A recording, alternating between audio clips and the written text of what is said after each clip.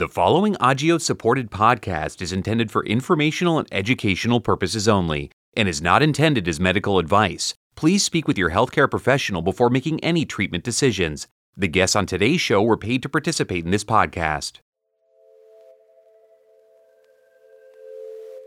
Welcome back to Just Listen, Voices of Pyruvate Kinase Deficiency. I'm your host, Dr. Rachel Grace, and I'm a pediatric hematologist and clinical researcher at the Dana-Farber Boston Children's Cancer and Blood Disorder Center. I'm also an associate professor of pediatrics at Harvard Medical School. My guest today is Dr. Matthew Heaney. Dr. Heaney is a pediatric hematologist and clinical investigator and the Associate Chief of Hematology and Director of the Sickle Cell Program at Boston Children's Hospital. He is also an associate professor at Harvard Medical School and my wonderful colleague. Dr. Heaney's research is focused on the management of patients with sickle cell disease and rare iron disorders. Today's podcast is focused on understanding clinical trials, particularly for rare disorders. Dr. Heaney, welcome to today's podcast.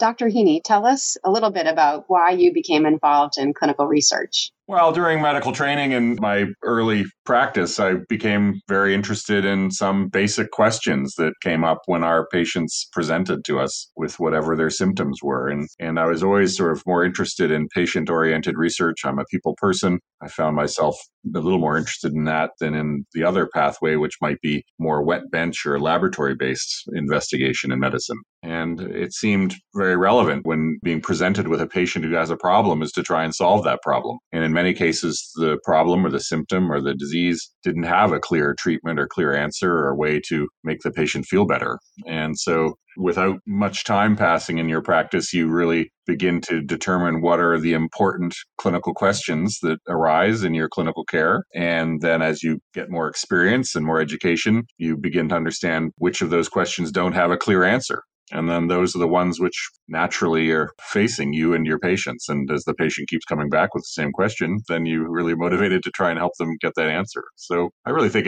for me, it's often rare diseases or rare presentations of common diseases are the most interesting. And perhaps as a pediatrician, we see more of those and sometimes refer to them as the black swans. These are the sort of the really rare variants that can be really highly educational in terms of basic understanding of disease processes, but also can be very interesting to make interventions that could potentially really change the path of their disease and their health. I think when seeing patients who have rare diseases, it becomes very obvious that there's so many unmet needs in terms of what we know about those conditions, but also about different treatment options. I agree, it's hard to see patients who have so many unmet needs and not want to participate in research or have the opportunity for research for those patients. The other thing that's really attractive to it is the team that you work with for me. And so we're both lucky to work in large institutions which have represented both basic scientists, both clinical experts, a variety of patients and other allied health professionals. So we are always seeking that sort of holy grail as a physician investigator of trying to, we call it translational medicine. So where we can translate an important or interesting clinical finding from the clinic, translate that to a colleague who may be more focused on the basic science side to help us understand whether it be the underlying pathophysiology of how that disease is working, how that symptom or problem that the patient is having, understanding that. And then really the lightly trodden road, the real hope is that that will then inform a therapy that then you can bring back to that patient. That's a pretty rare thing to have happen, but really exciting when it does, to have that full arc of disease presentation, disease understanding, disease therapy back into the patient. And so that translation goes in both ways. We sometimes say from the bedside to the research bench and from the bench back to the bedside. So I think that's ultimately exciting. And along that way, you have this team of nurses, pharmacists, clinical research coordinators, statisticians, and other people that really make it a joy to do every day. And I think we're lucky too to be in an institution that's a teaching institution. So we have the opportunity to work with trainees who are interested in healthcare and have them learn about these rare conditions. And I think they also help us to identify all of our knowledge gaps and their questions. And when they learn about the conditions, and sometimes they themselves come up with interesting research questions too. Well, they sure do. And luckily, they're smarter than us most of the time. So yes, I'm constantly being reminded of my own inadequacy with our amazing trainees. And As you see different opportunities for research and learn about different trials and research studies that are being offered or that are being conducted at other institutions, how do you decide which studies to open as part of your practice or which clinical trials to open in the hospital that you're in? Well, I think it's a balance of all sorts of different things. I mean, it's a balance of disease groups that you have with you, like how many patients with a particular problem, that whether that makes it feasible to open a trial. I think it involves also the expertise that you yourself have developed or that colleagues in your group have developed. And so there's certain attraction sometimes to certain diseases or categories of diseases. So that would be one thing. And I think also there's a sort of alluded to previously that there's this idea of unmet clinical need. So when there's a problem or a disease or a symptom for which there's nothing to offer, it somehow seems even more obvious that that's something to focus on because offering something is always seemingly better than nothing. When it comes to a therapy, obviously, we always provide our care and understanding and empathy, but that doesn't seem to go as far as we'd like it to, obviously. And then I think there's a lot of sort of practical things. Time is one. Time and money are so connected sometimes, and having the availability of my time to be able to give to that and to do it properly and thoughtfully is one thing. And so time can depend a little bit on what the trials are like, whether they're what we call a non-interventional trial, one where we're just collecting information about the disease, or an interventional trial where we're actually trying to intervene somehow, whether it be with a medicine or some other therapeutic maneuver to try and change the trajectory of a disease. And so those are sort of basic things. But more practically, if there are multiple trials open for one particular disorder or complication, it gets a little hard how to prioritize which one is most important to your patient population. And then I think you have to think about in that prioritization process, which of the studies answers a really important question or the most important question that'll make a difference to the care of that patient and the outcome of that patient. Then there's a lot of other sort of stuff under the hood that probably patients wouldn't worry about, in terms of the feasibility of it, the design of it. Would anyone actually want to do this study if it requires a brain biopsy once a week? Of course not. So I think there's some important things to think about in terms of what the trial entails for the patient. And then there's the bandwidth of our team. And is it going to be possible to actually do the trial in a safe and effective way, following all the rules that we want to make sure that the outcome is believable? And so that's why I think it can sometimes be challenging. But, in rare diseases, which what you and I do a lot of, we're not in that situation very often where we're having 2 or 3 competing trials for a disease. I've never been so lucky. I joke inappropriately a lot of the time dealing in rare pediatric diseases. I feel like the ugly kid at the dance that no treatment developer ever wants to talk to because they're not interested in me. But now there's been a change, a wonderful sea change in a way, through a number of probable administrative and policy measures, that now rare diseases are of interest to not only pharmaceutical companies, but also academic researchers. And so there's more interest on this. And so now I'm sort of a little more attractive at the dance. People want to talk to us about these rare diseases and potentially have developed therapies for them. Agios is a biopharmaceutical company that's fueled by connections with patient communities, professionals, partners, and each other. Building on these connections and the company's unmatched leadership in the field of cellular metabolism, Agios is pioneering therapies of genetically defined diseases, a broad group of rare and more common diseases that are typically severe and life-threatening. Near term, Agios is focusing on advancing a clinical pipeline of medicines for hereditary hemolytic anemias. To learn more about PK deficiency, visit knowpkdeficiency.com.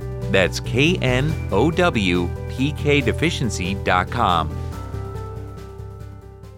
I think it's an incredibly exciting time that there are competing clinical trials, even for patients with the same rare condition. So I think it's an interesting time in our hematology practice where we do sometimes need to make a decision about which trials to open in the same rare disease population. And I think too, for people who have a rare disease, particularly for the hematologic conditions that we see, it's unusual for them too to be hearing about clinical trials and having these opportunities. And I wondered if you could comment on how patients might think about clinical trials who have a rare disease, or why clinical trials are important for drug development in particular for rare diseases. Well, the clinical trials are so important because you can think about it in different ways. The least impactful clinical trial to a patient might be a natural history study, or what we might call a registry study, where with a rare disease, we're simply gathering information about that patient's experience and understanding over time how that disease presents, what complications it may cause. And only with that information can we then design interventional trials later on to see whether we can interfere with that disease progression and symptom development. And so I think that that sort of trial is one thing that's very important and fairly low impact for most patients. And I think most patients with a rare disease would be interested in contributing their experience to others to understand a broader view of what their disease process means, not only to them, but also to potentially future patients who have the disease. And many of these rare diseases, they're inherited. And so it might even have impact on their future family members. So I think there's lots of potential motivation for that. But, fitting even a minor time requirement into our busy lives can be challenging, but I think it's pretty motivational. And then I think for drug or interventional therapies, if the disease is important and has significant impact, we want to see if we can change that impact. And the only way to know with any certainty whether a therapeutic maneuver, again, drug or otherwise, really makes a difference is to study it in a very careful way to make sure that the intervention doesn't have any side effects or toxicity and that it actually has true benefit, because it would be terrible to approve a medication or therapy that might have side effects, but we're not certain that it has benefit. That would be the worst possible outcome. So I think that being part of trials and leading trials like this, it's important to do it and to do it well and to make sure that the answers you're getting are true and lasting and will have an impact on the population that you're treating. And of course, too, the regulatory requirement is to have a clinical trial in order to have approval for a new drug. So there's no possibility of having new treatments and new medications in particular without having a clinical trial to study the medication in the ways that you just had said, to make sure that it's both effective and that it's safe and how it compares to current therapies. And so it's incredibly important for people with a rare condition to consider participating, not just in the registries, as you mentioned, but even considering participating in a clinical trial and having the potential benefit for themselves, but also that potential long-term benefit for the people with this disease, that there may be additional treatment options in the future. Registries are particularly important in these rare diseases that you and I deal with because they're rare. And as a result, every kernel of information we can glean from patients who have these rare diseases can help us inform and educate future patients and providers, and even more importantly, pick endpoints or outcomes to follow in an intervention that we might make later on. And so they are really important. And often they're diseases, these are diseases where less than 100 people may be affected worldwide, or less than 1,000. I mean, these are truly the black swans, the rare of the rare that you don't expect to see.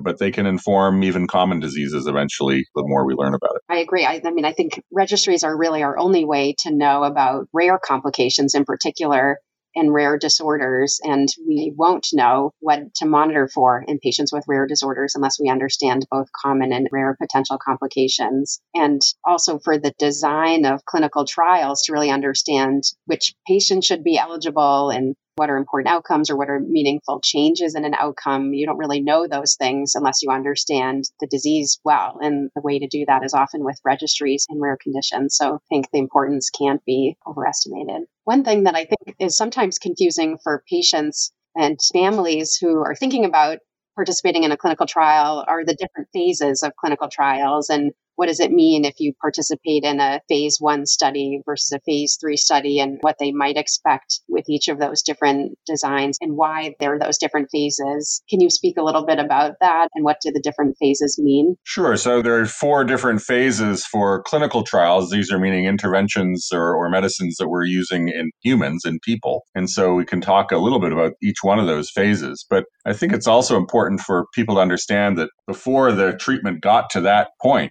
to the point where they're using it in humans, a huge amount of study has already occurred in that therapy. And so we sometimes refer to sort of drug discovery and drug development. And that's really going back to that bedside to bench that I was talking about earlier, where people are really trying to understand the underlying disease processes, the mechanisms that lead to disease. And in that education to themselves is that they can understand potentially where a disease might be susceptible to treatment and where we could interfere with that disease process. And then that leads down a pathway of drug development and something called medicinal chemistry, where you can design drugs to fit into certain pathways and interfere with disease processes. So that's one early part. And a lot of that happens sort of in the darkness, if you will. Nobody hears about that. This is the kind of thing that people sometimes get upset. We send millions of dollars studying yeast. Why would we do that? Well, because these are how we understand how disease processes work and how they may have relevance in human disease. And then once a candidate medicine or candidate therapy has been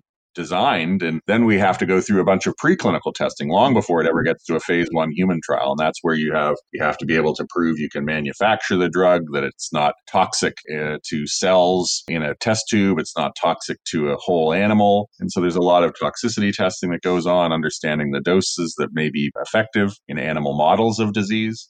So all of that's happening over many, many years, usually prior to it ever gets to the fact that you're going to be involved with it as a patient or a subject. So then a phase 1 trial, which is really the earliest in-human trial of a therapy, is usually done in people who don't even have the disease. It's usually done in healthy volunteers. You may see signs in the bus station or other places to volunteer for a disease like this, or pardon me, a treatment like this. And for the most part, this is really close monitoring of these healthy volunteers to see what the effect of the drug has on their body. And the goal is really to limit risks and maximize the potential benefit of the drug later in the disease population. And so really these are of short duration usually. They might only be a weekend, it might be one dose, it might be a few weeks. And it's usually in a fairly small number of people when we think about more common diseases. But in rare diseases, by necessity, later on, it'll have to be in a small number of people. So that phase 1 is really in normal healthy volunteers looking to see what the drug does with a single or very few exposures to the new drug. And then the next phase, phase 2, which may be more what you're be offered maybe first by a center if you have a rare disease, is looking at this drug now in the disease population. So if you have disease X, that's the type of patient who wants to be in the treatment for that. And so again, the focus here is much, much more on safety and tolerability and the formulation of the medicine. Is it a pill? Is it a liquid? Those sorts of things, and how tolerable it is. And there's always one eye on whether it works or not. But usually these studies are quite short. Again, they're not really looking at overall long-term benefit of the drug. We're really looking at the safety and trying to find the best dose, the dose that is least likely to cause toxicity and most likely to cause some benefit. So often studies in rare diseases, we have to combine these. So you might see a phase 1/2 study where there's a combined study where there's one phase with folks and one phase with the patient population who has the disease. And that's out of necessity due to the rareness of the disease. And so that's the focus of that early phase 1 and phase 2. Phase 3 trials are sometimes referred to as pivotal trials. These are the ones that the person or group or company developing the medication are going to use the results of this trial to hopefully gain approval of this disease that they can manufacture and potentially sell it. And so this type of phase 3 trial is again in the population with the disease. There are no more healthy volunteers. And usually it's to compare the treatment that's under study with the standard of care. And in many rare diseases, there is no standard of care. There's no therapy that's known to help. And so in that case, you may be testing your new treatment against nothing, against what we call placebo, or something that essentially has no effect on the body or effect on the patient. So that's why we sometimes call these placebo-controlled studies. And that's really to make sure that we're not having a problem with bias or something else that might cause the result of the study to not be true. And that's something we definitely want to avoid. So the sort of classic trial that you think about they call them randomized, blinded, placebo-controlled trials. Randomized meaning the patient doesn't know what they're getting. The doctor who gives it to them doesn't know what they're getting. That's the blinded part. And it's a randomized, meaning it's chance as to whether you get the new treatment or the old treatment or the placebo. And so that's really sort of the gold standard, what we use there. And again, what's submitted to the FDA or in Europe, the EMA, to see whether or not it works. And then finally, phase 4 trials, which are probably pretty rare in rare diseases. These are trials which are performed after the drug is approved, and to really focus again on long-term benefits and potential long-term side effects that may happen for patients who are on the drugs or the new drug for a very long period of time. And sometimes these are referred to as post-market safety monitoring. And so this can be years and years long to participate in these or not. So those are the general ones. So it starts with early on small groups of healthy volunteers, then moves into the disease population, looking mostly at safety and toxicity. And then really the phase 3 is the one where we're really trying to determine with some certainty as to whether or not the medication or the therapeutic intervention works. Thank you for that explanation. I think one thing that comes up a fair amount when talking with patients about phase 3 trials in particular is about placebos, and people worried that they'll be in the placebo arm when it's double blind and they don't know, and why there needs to be a placebo arm. And I think we end up spending a lot of time talking about why there's a placebo, which is a requirement often by the regulatory agents to compare the new treatment to the standard or placebo, as you were saying.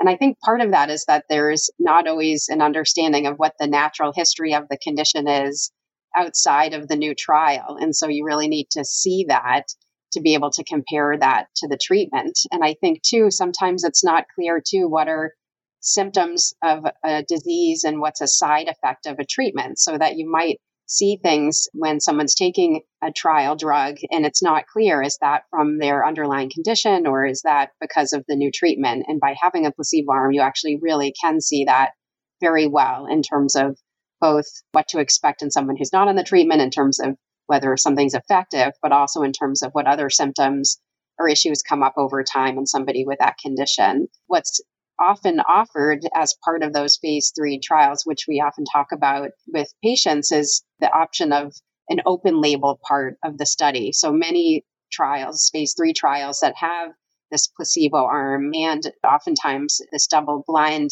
period where the investigator, the clinician, and the patient don't know whether there's a placebo or there's the trial drug. There's often opportunity after that period of time for the patient to have what's known to be the drug, this open label. It's the treatment being studied, being given to the patient. So even though there's often this period of time where you don't know if you're on the placebo or the drug, for patients in the study, there'll be oftentimes a period of time where you know that you have the drug, so that everybody who enrolls on the trial has that opportunity to try the drug. And so that in some ways outweighs the period of time where some people might get placebo. Yeah, you might even say that's the best possible world. I don't know whether modern day it's, FOMO, fear of missing out. You fear that you might miss the active treatment that you're hoping is going to impact your disease. And I think you're right, is that you could even look at it the other way, that the best possible scenario might be to get the placebo initially, let the other people find out whether the drug has side effects. And then as the open label part, where everyone at the end of the initial observation period gets onto the medication, assuming it's safe, that's an opportunity to benefit from that. And so, I think that it's so important, though, this idea of a randomized, blinded, placebo-controlled trial, or at least comparing to the standard therapy, is so important, because we really need to be as certain as possible that what we're seeing is a benefit of the drug or a side effect of the drug. I often see a trial of a new medicine and I go, oh, look, 10% of the people who took the new drug had headaches. Oh, that's, maybe this medicine causes headaches. But then you look at the placebo arm who weren't getting the drug, and 8% or 11% of them got headaches too. Oh, well, headaches are common. So we can't really blame the medicine for that particular complaint that the subject had. So that's why the placebo or the standard treatment is so important. And not that we're attributing a benefit when one isn't there. It's not just the result of chance, a chance observation in one patient in one center. We really want to make sure that it's true. And I think, in rare diseases and in patients who are desperate for some benefit or some treatment, there's a chance of what we call bias, that maybe the patient really wants the medicine to work so much that, maybe that symptom I'm having isn't as bad as it was. Maybe I'm getting it. And the investigator might want it to work so badly too that they say, well, Johnny actually seems pretty good today. And they might underestimate. So that's why, again, it's so important to compare it to the standard or placebo in those cases. And that's hard. I understand. You want control. People want control. And you have to give up some of that control for a randomized blinded trial. Definitely. I wonder if there is specific advice that you would offer people who are considering participating in a clinical trial.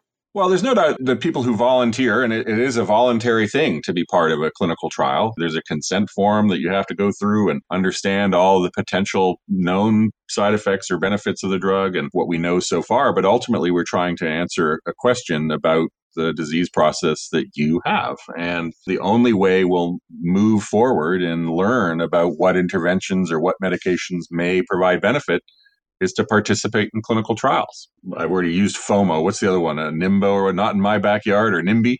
People will often say, wow, that's a really interesting trial, Dr. Grace or Dr. Heaney. This is something that clearly I can see has merit and very exciting, but we're going to let somebody else do this. And when you get the answer, you come back and tell us about it. And that's understandable. It's sort of human nature, but it also means that we're not going to find the answer as quickly as we would like.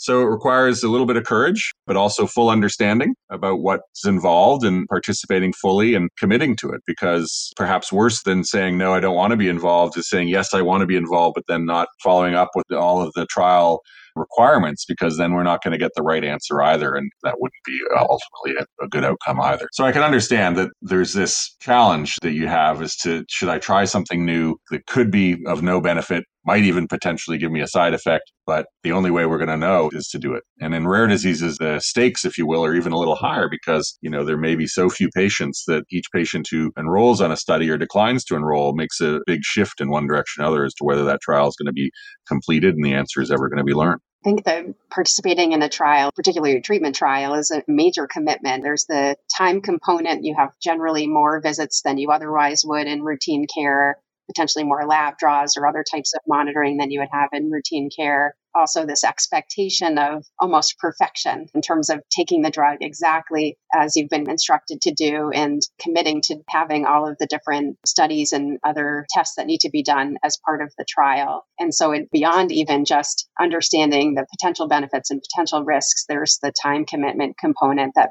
I think people need to feel invested and committed to. But I do think that participating in a trial, as you said, is a real opportunity, even for the person participating, that they have the opportunity to potentially try a treatment that's not available to them in any other way. And for somebody who has symptoms or complications related to a condition, this really does represent a potential opportunity for improvement in terms of their everyday symptoms or an improvement in a complication that they're encountering. When we mentioned placebo, we didn't even talk about placebo effect, which is something people may have heard about in their reading or literature or on the TV. And you talked about the time commitment and being part of a trial. And there's no doubt that being part of a trial, you're being watched a little more carefully, which is probably a good thing in many respects if you have a disease. And in a way, you're going to have us up in your business, if you will, a little more frequently than usual, a little more monitoring maybe than usual. And it's pretty clear that even patients who are getting the placebo, that they may do a little bit better overall because of that extra monitoring. And that's what we call the placebo effect, why it's even so important to make sure that patients who are getting no drug intervention or no therapeutic intervention, they may actually have some improvement in their symptoms or otherwise, just because they're being followed more closely. So that's sort of even a benefit of the placebo. It may be small, but there is some benefit there. And we have to distinguish that from any potential benefit from the medication. Anyway, so that's why we follow so closely, why we have that placebo or standard arm of the therapy to make sure that the drug we're testing really has the benefit is detectable. Dr. Heeney, I want to thank you for participating in the podcast today. I know I've enjoyed our conversation very much, and I'm sure the listeners will too. Thanks so much for being with us today. My pleasure. Thanks for listening to Just Listen, Voices of Pyruvate Kinase Deficiency.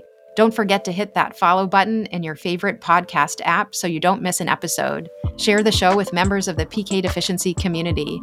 And if you'd like to learn more about PK deficiency and see what resources there are to support people impacted by PK deficiency, visit knowpkdeficiency.com.